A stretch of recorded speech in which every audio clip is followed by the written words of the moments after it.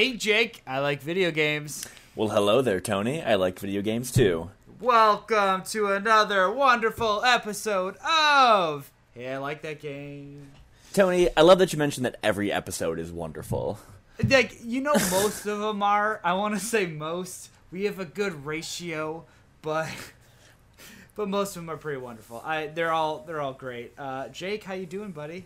I have been doing fantastic. Just loving that we're on our own podcasting network now. We kind of sent out a blitz on social media to all our friends, blitz for us, and the response was fantastic. And it's just been it's really great to see people engaging with it. Yeah, it's really fun. So we broke ourselves out into our own channel where you can find us on iTunes and Google Play, Stitcher, basically anywhere where you can find podcasts.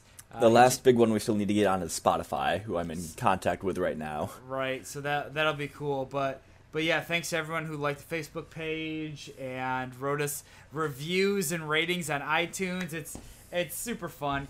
Keep sending them in, boys and girls. It feels really good. So yeah, it's so good, man. Podcasting.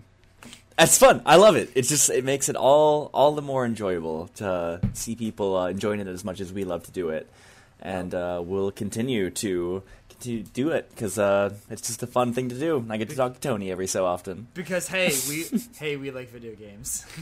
We do. That's a fun fact about us. Not sure if you knew that about Tony and I. We do Right. like video games. True story. And we're not just like the video games we play for this game. We play other games for fun too. So what have you been playing recently, Tony? Well, thanks for asking, Jake. So the game that I want to talk about for my segment here is a game called The Swords of Ditto.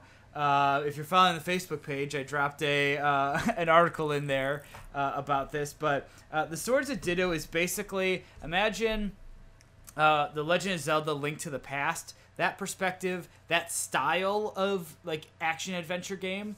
But it's procedurally generated. It's kind of like a roguelike. It's kind of run-based.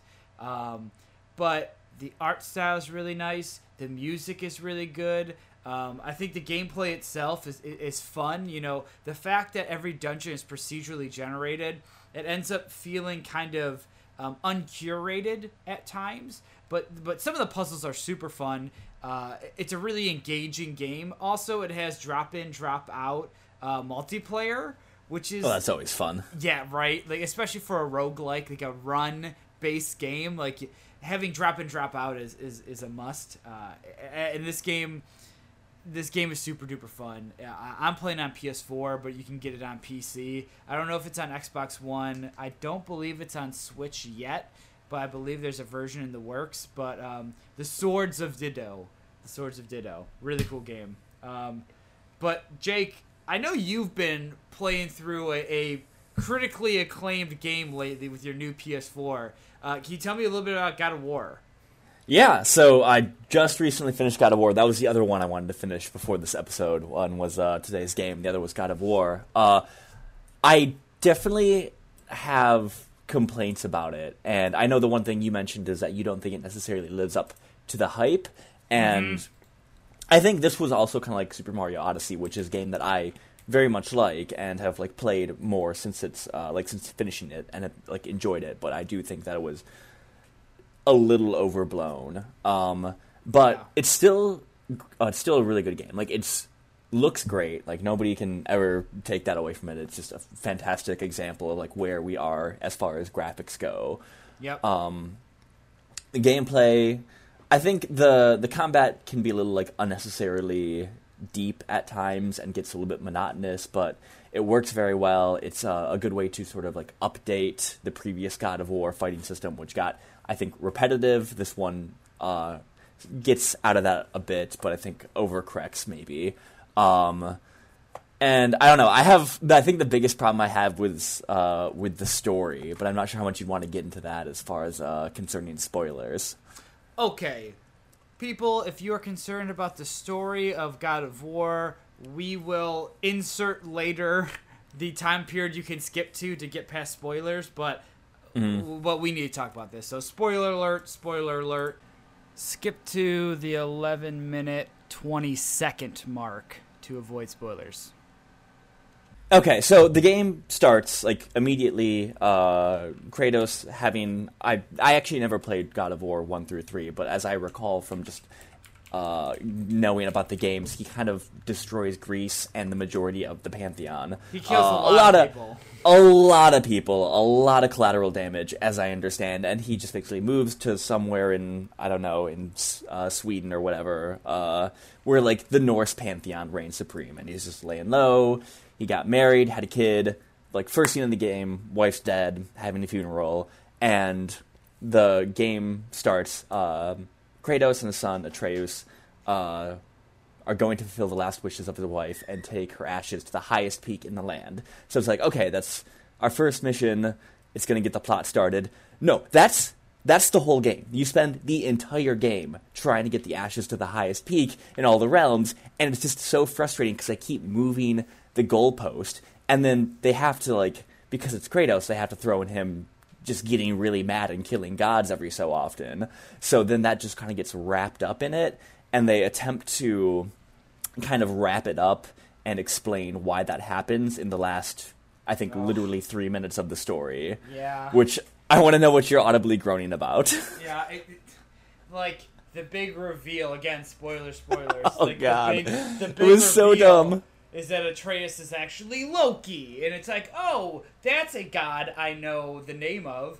But what the fuck does that mean? Why? It means nothing. It means nothing at all. It's the dumbest fucking thing. And then if you, like, the only thing that I liked about the ending of that game was, like, kind of the secret scene that you find after you beat the game. If you go back to Kratos' house and sleep, there is an epilogue thing that says, like, a couple of years later or days later, Kratos wakes up, Atreus wakes up, and then Thor is at their doorstep.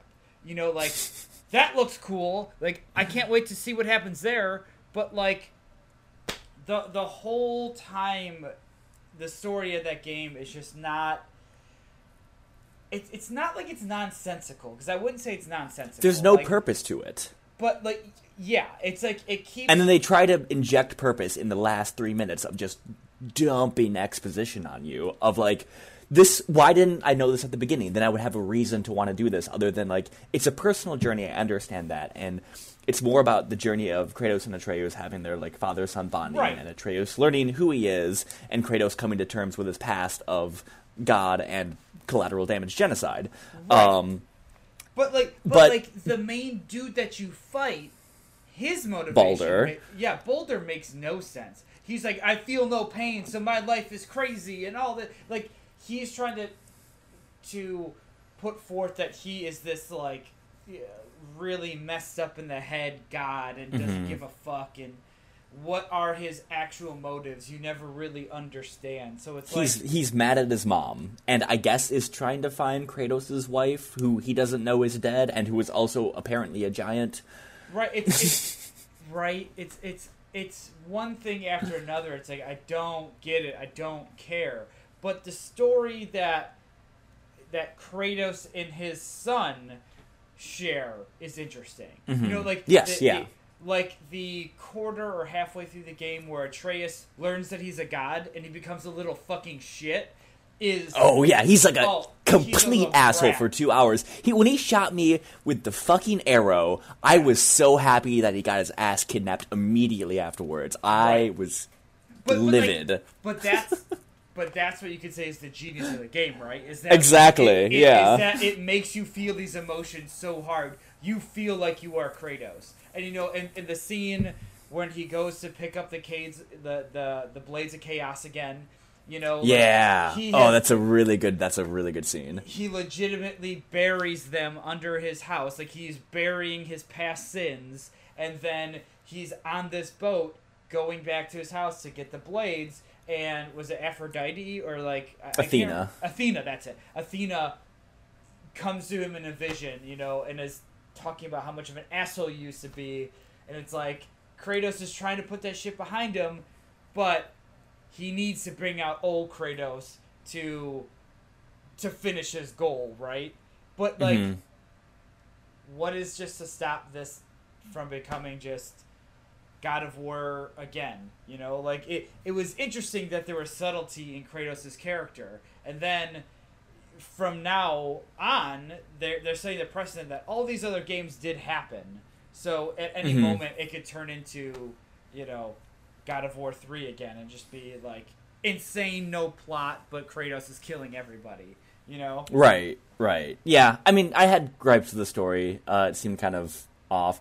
All the fights with Baldur, though, were so cool. They were pretty epic, amazing. When that's something that God of War always does. When it goes for like the high notes, the epics, it just like really lands. But I mean, those were the only boss fights that felt really engaging. Did you fight any of the Valkyries? I fought the Valkyries. That was just like controller throwingly annoying at times. That shit's hard. Yeah, I don't know. We'll see how much post-game content I go through. I think it's probably like end of spoiler section. I do want to go into combat just a little bit because there are some really cool things in it. So the main weapon you use for most of the game is this frost axe, and it's basically kind of like Thor's hammer in the movies, where you can throw it and then just like recall it back to you, and it adds some really cool gameplay, and it really is important in a lot of puzzle solving too, and you have to use it inventively, and that is a really, I think, just an interesting mechanic and just something so simple and also like just almost like derivative of other media, like the Marvel movies and stuff like that. Like everybody has like something you can throw and pull back to them, but nobody's ever really done it well in a game, and I think it's really executed well in this game, and it's a whole lot of fun. Yeah, I totally agree. Yeah, I think all in all, really good game. It makes sense as like a soft reboot. It makes sense that Kratos is like a real asshole of a father at times too, because he's seen some shit, but he doesn't have like PTSD or anything like that. He's basically just like if Superman went bad for a while and felt a little bit guilty about it. Well, that's a bad comparison because Superman's like supposed to be a good guy, but like Kratos is just a guy who got really angry and killed a lot of people, and now he feels guilty about it and tries to restart his life, and it makes sense for him to act the way he does. Yeah, exactly. It makes sense that he's gruff. Like if he was a good father right off the bat, you would be shocked, you know. But right. I think that the game is fascinating. It's a good video game. It's just like I didn't love it as much as a lot of people did. You know. I wish they didn't try to make it open world. Yeah. Anyways, I think that about wraps it up for this portion of the show. So we're gonna take a quick break, and then we will be right back with the main attraction for this episode. Oh boy. Astal.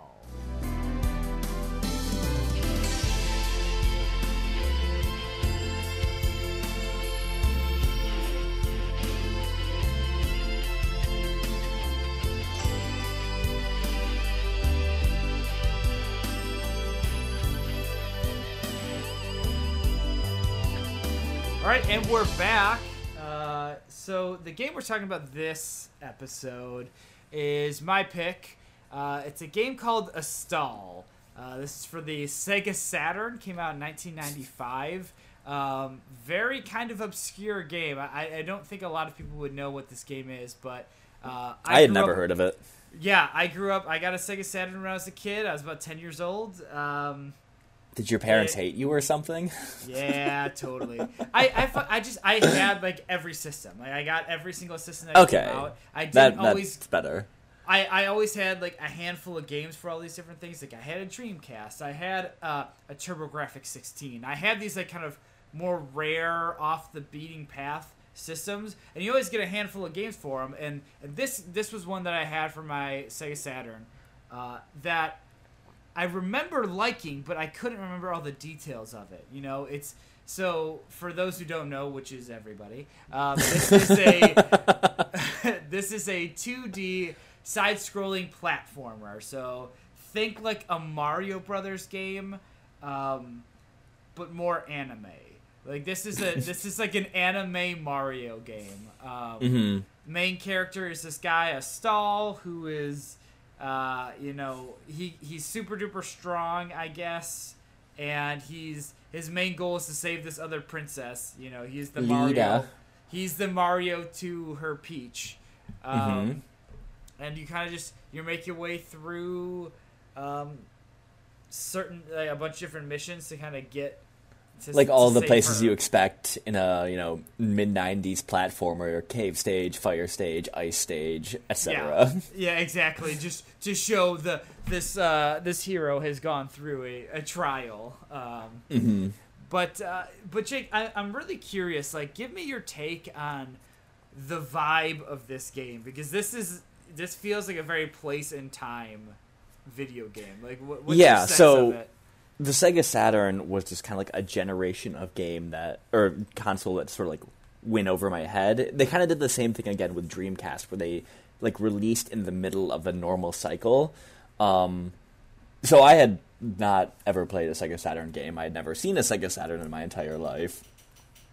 So I was like really interested to see like play a game for it and see what this like I think it's like 32-bit operating system would play as.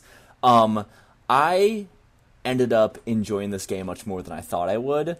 It's like the intro and kind of like the progression of the story and like the way the characters act is a very like Mega Man 8 adjacent. It's that really like over the top anime style.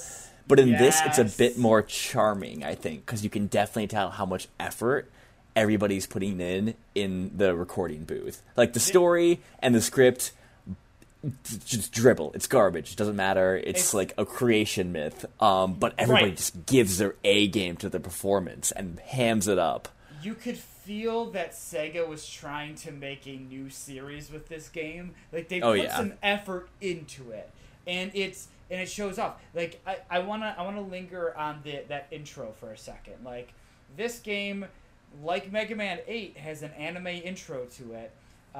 But it's done in a uniquely Sega Saturn way, because like the way that game or the way that system renders graphics, it makes you could tell in Mega Man 8 that's just a video clip playing, right? Yeah. Like, you could tell that that's just somebody who like they animated it, like rendered it into like whatever video file it is, and it's like play this at the start of the game. But Astal's anime opening is like made in like within the game's graphic engine, and it looks kind of smooth because of that. And like you said, it's a creation myth thing, but the sense of art direction for each one of these characters, like they fit the bill so much. Astal plays this like angry, strong protector of what's the princess's name again? Lida. Lida. So it's like Lida's the nice one that's like all in tune with nature and all that, and then Astal is her protector, and he's this big kind of burly, right. He looks like Popeye. Right. Yeah. Exactly. Like so it's super strong. Yeah, it's very like traditional stereotypy characterization, but they execute it so well because all the characters look very unique. They all exude a lot of passion when they give their lines. So like everything voice line wise in the game is in Japanese, but the voiceovers are in English. So like you're understanding like the movements of the story, however basic it is. But like in game when they drop voice lines, it's in Japanese and it's like they're fucking giving their all, at the start of a level where Astal goes, Ikaza! Like, he really... Wait, did you not listen to the English, or to play the English translation, or the North America version of this game? I had the North America version of this game. Okay, I was gonna say, because, like, the voice acting is crazy. Like, yeah, in the game itself, they have, like, the Japanese actor, and, like, Yatta! Whenever you beat a mission, it's great. Exactly. Like, the sound effects are what I remember from this game. Pretty solid music, too, actually. It's, like, the presentation, like, audio and visual is, like, for the time, 1995, ahead of it. It's, like, ahead of the curve. Yeah, the game looks gorgeous. It absolutely looks gorgeous. It's very anime. It's an anime-looking game for sure. But like we say again and again with old games, it's stylized, and that helps it remain like just like pleasing. Like it still looks like pretty solid because it's stylized, and it's not trying to go for realism, because that would just like have dated it so much more. Right, exactly. It's like you have to have a strong vision. Like I could see this game having a Saturday morning cartoon, or like having or having. I think they wanted something like that.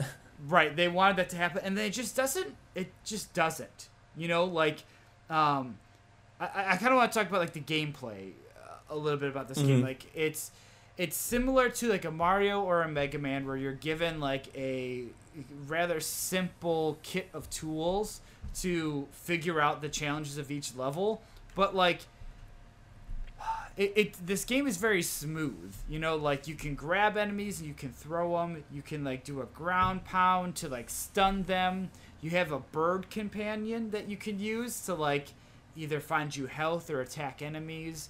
I didn't find out she could give you health until like way too late in the game. It's funny, like, you know, we just played Mega Man 8 and we talked about how like, oh, like they don't tell you how to do any of the rush moves, right? Like, yeah, I explained to you how to do the rush item fetch moves. This game does it very similarly. You get a bird companion within the first 5 minutes of the game. Like you learn how to jump and attack enemies, and then you get this bird who's your companion for the rest of the game, who is also like a drop-in, drop-out 2-player character, which is super fun. Yeah, I didn't know that, and I was doing some research into the game, and I found that it was like actually like silently 2-player. It's kind of neat. Yeah, way ahead of its time. You know, like Sonic 2 had the same thing. It's like that game is really 1-player, but if you want to play a character that has no effect on anything really, you can play.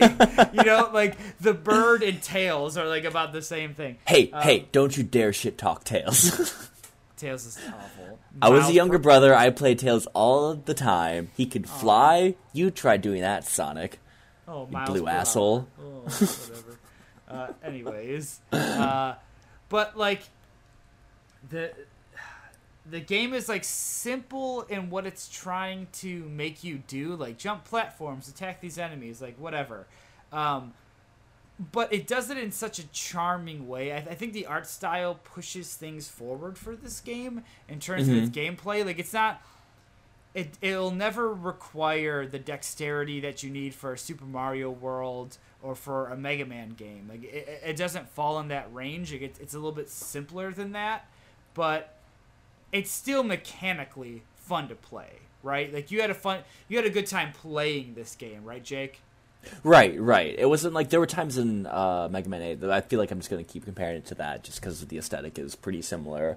But there were times in that where I feel like the platforming would just sort of, it wouldn't feel great and it would make it more difficult and not as engaging to go through the platforming sections. But in this, the platforming is fairly smooth. It's not like a top-notch sort of control like you had in like Super Mario World or something, but it still controls very well.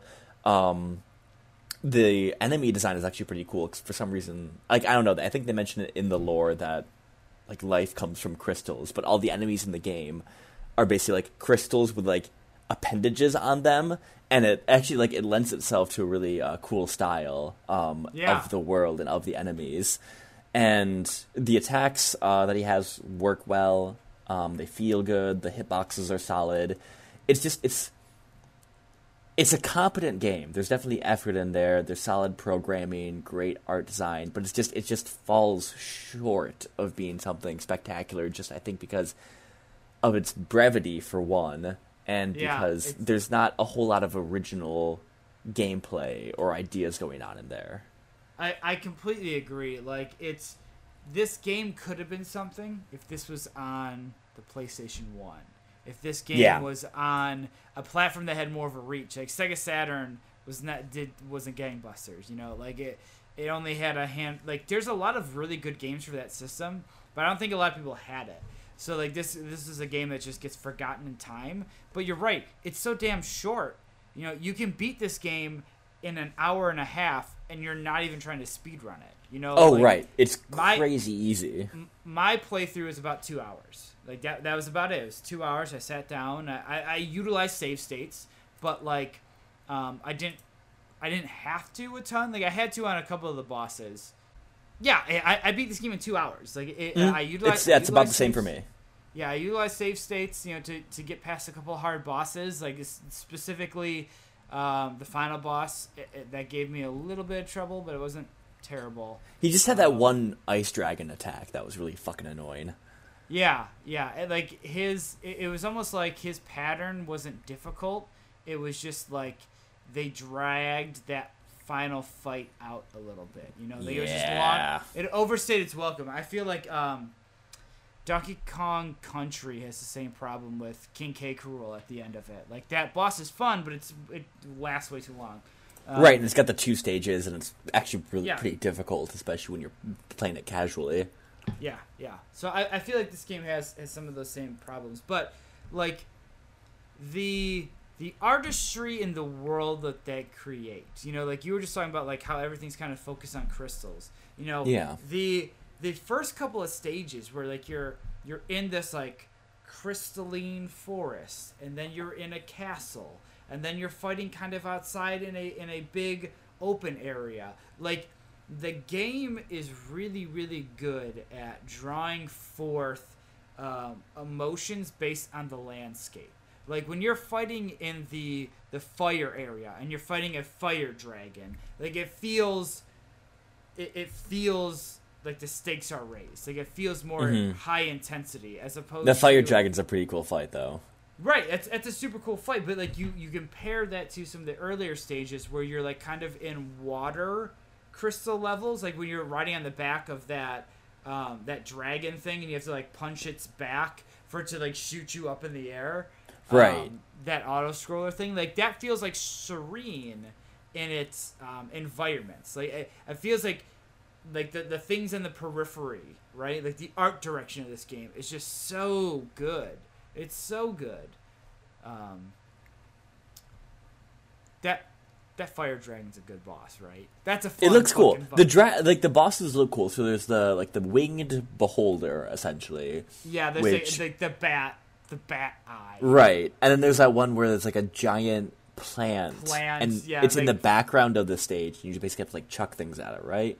Yeah. It's like, it's almost like one of the bosses in Battletoads, kind of. Right. Like that, but yeah. And then there's the fire dragon, which is cool because it, like, comes in from the foreground and, like, sprays fire, and then you fight.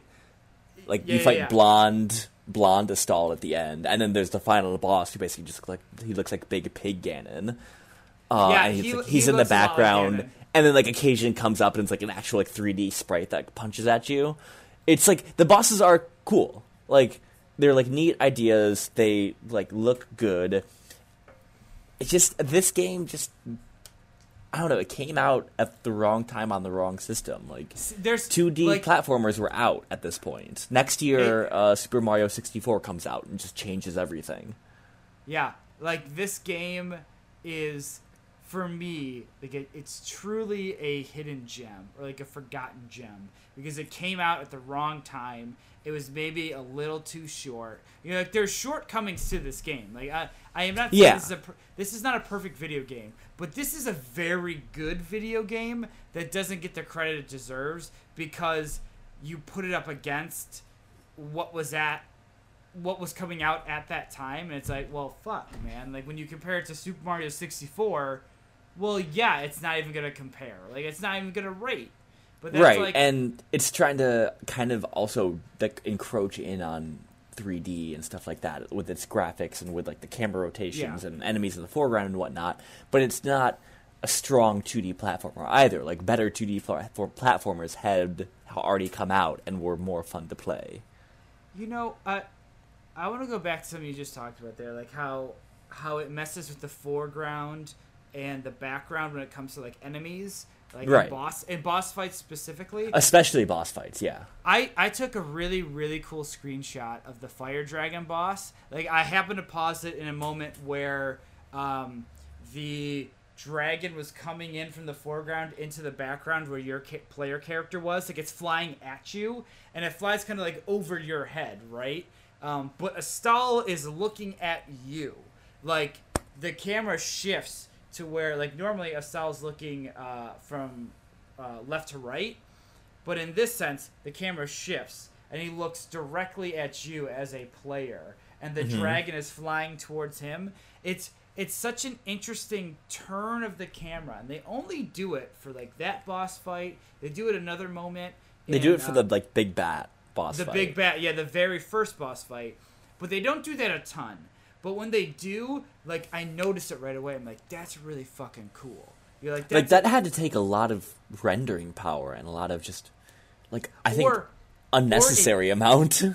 No, or it didn't take that much rendering power. That's why they were able to accent these little moments with a good touch, like a nice little touch to make it more cinematic. Because like they did that shit as early as like Contra, like Super C. Or not Super C. What was it? Yeah, Contra for the NES had moments where like the camera shifts behind your shoulder. Right. Then, I remember all the boss fights were like that. But like you have like that's just a section of the game, or that's a level. It doesn't dynamically shift that way. But the Sega Saturn can do that. So they're able to add little flourishes to it to make it more cinematic, which I fucking love. I love those moments. But it doesn't do that kind of stuff for the sake of gameplay. It does it to make it more cinematic, for you to get more attached to the artistic styling of it. Yeah. Just that's kind of a good way of summarizing this game. Is it doesn't really do a lot for gameplay. Yeah, it's an interesting game. Yeah, I think it is a gem, like a hidden gem that very few people have played or even heard of. Case in point, me, I had never even heard of it. Yeah. It's I don't know, it's a cute little game. I had a bitch and a half of a time trying to get it to work though. Yeah, it's tough to get Sega Saturn. Not a whole lot of people trying to figure out the best way to emulate the Sega Saturn. Not a whole lot of desire for that one.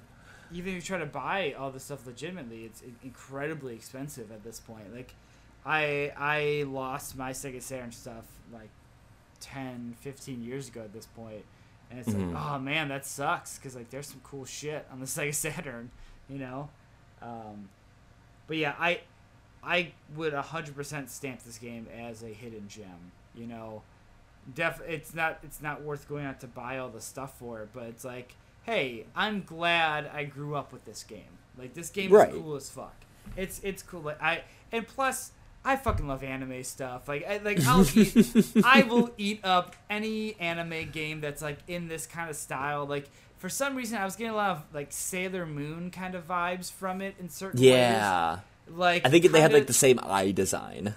Yeah, like I fucking love giant fucking anime eyes. Like it's for some reason I think it's super cool. I think Astal looks awesome. He's like one of the coolest character designs. I don't know if that's just straight nostalgia for me, or if it's actually cool. Like, I think he looked all right.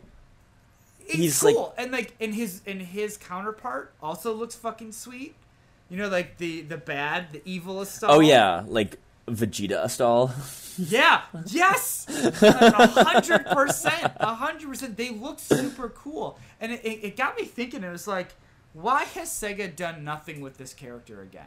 You're like, why can't this character like pop up in some way, like in the background of a fighting game, or like an assist trophy in Smash Bros?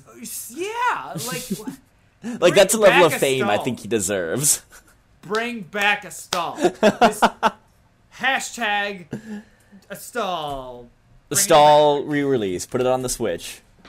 Yeah, that would be cool. I love this game. This game's super cool. I'm so glad. This brought back so many nostalgic memories. I think more than any other game we've played so far, did I get hit in the nostalgia. Because here's something else that I did that you probably didn't do this, but like I felt like I needed to. I looked up a PDF of the instruction manual for this game. Yeah. Because this is back when you open you've probably never opened a Sega Saturn case, but they're like they're giant cases. Like imagine a PlayStation 1 disc, right? It looks like a normal CD case. This is 2 of those, or maybe like 1.5. So it's really? So it's like longer. It's more of a rectangle, And when you open it, it usually has a giant instruction book and then just a little CD. Like the CD, the Sega Saturn was like a normal looking CD, but the cases were huge. So it had really good instruction manuals. So I looked up the PDF of this, and it has a whole nother section of story.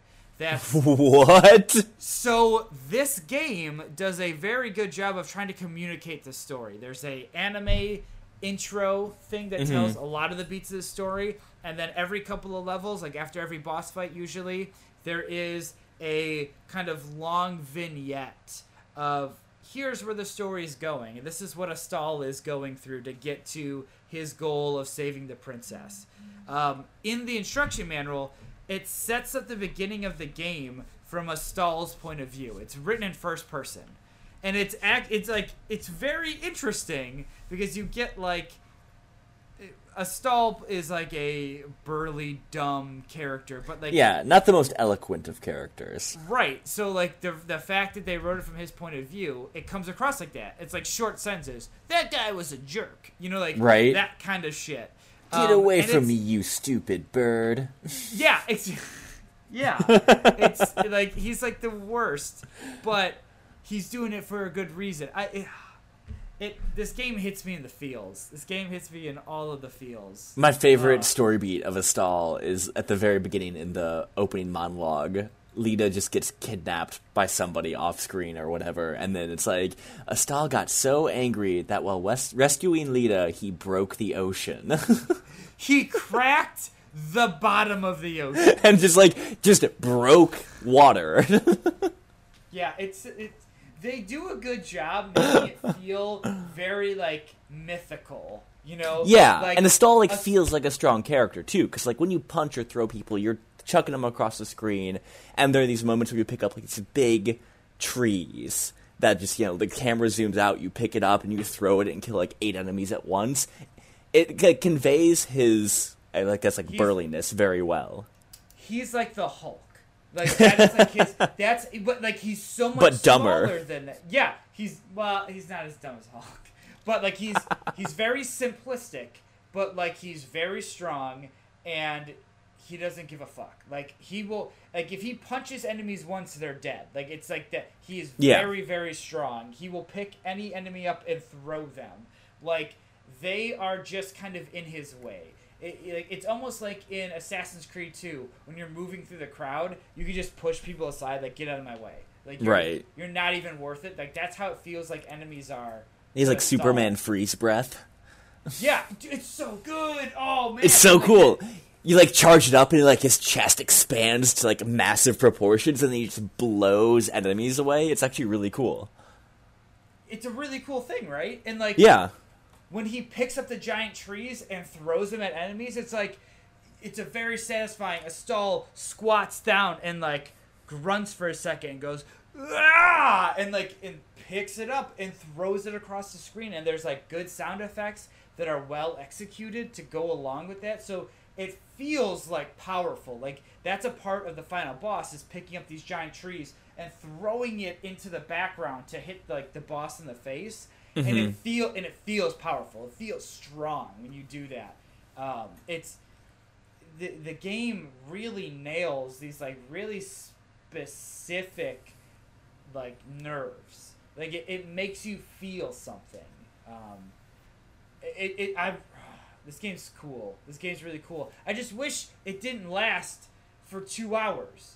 Right. Squandered potential.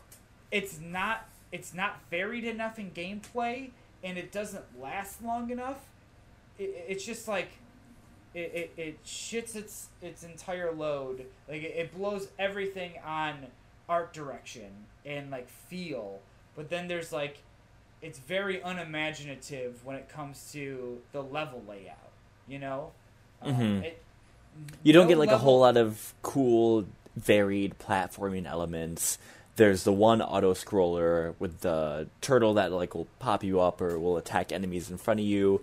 There's one of the later missions, you can jump on crystal pillars and they'll start falling, and then you can jump to the next one.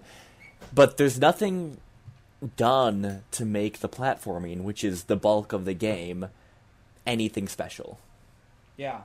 Yeah, and it's like that. It's like the one critical flaw of this game, but I love everything else about it. That like I almost want to give it a pass because the game is still very playable. Yes. It's the game is not broken. It plays very well. Like the jump feels satisfying. I think there's one really bad jump in that game. I feel like, and it's on that Crystal Pillars one. There's like one shitty jump there, but like Oh yeah.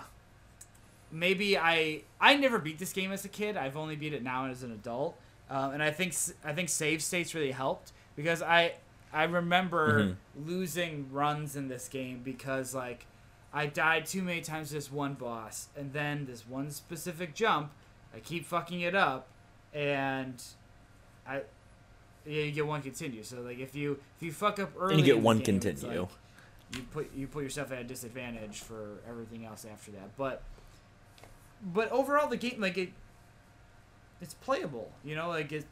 Yeah, it's difficult because I agree with you. Like I want to give it a pass because there's so obviously effort and planning and dedication put into this game by the programmers and actors, not by the scriptwriters. They did a terrible job.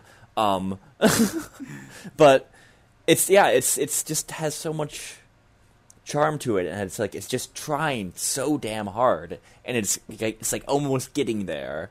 So I mean, I think I'd give it a solid 3 broken oceans out of 5. Out of 5. I give this game about 60 yattas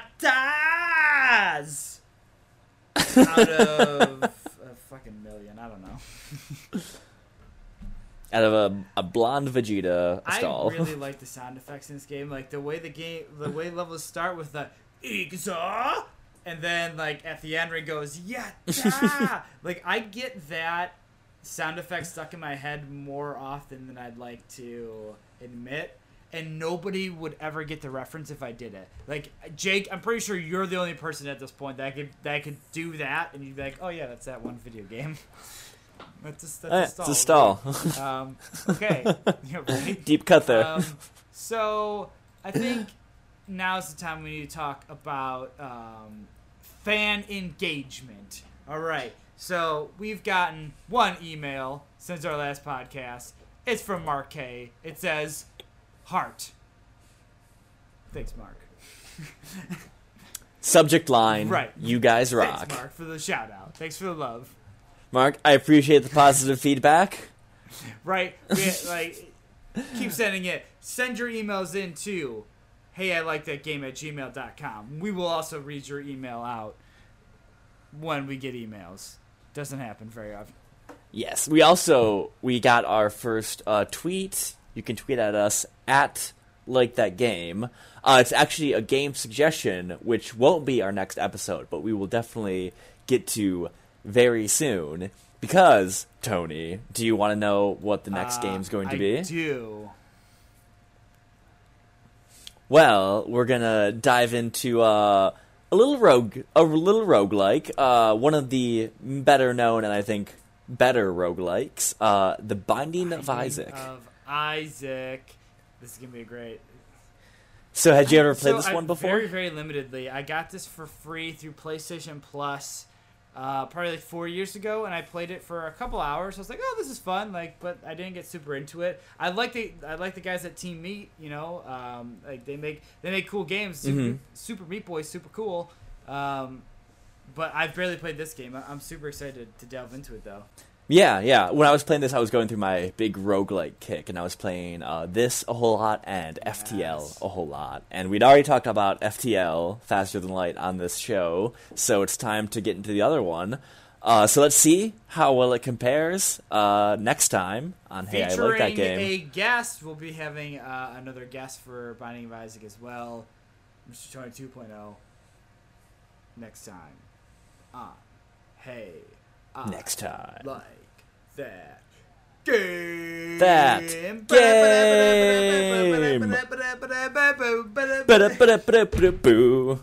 Fucking so stupid. Oh my god.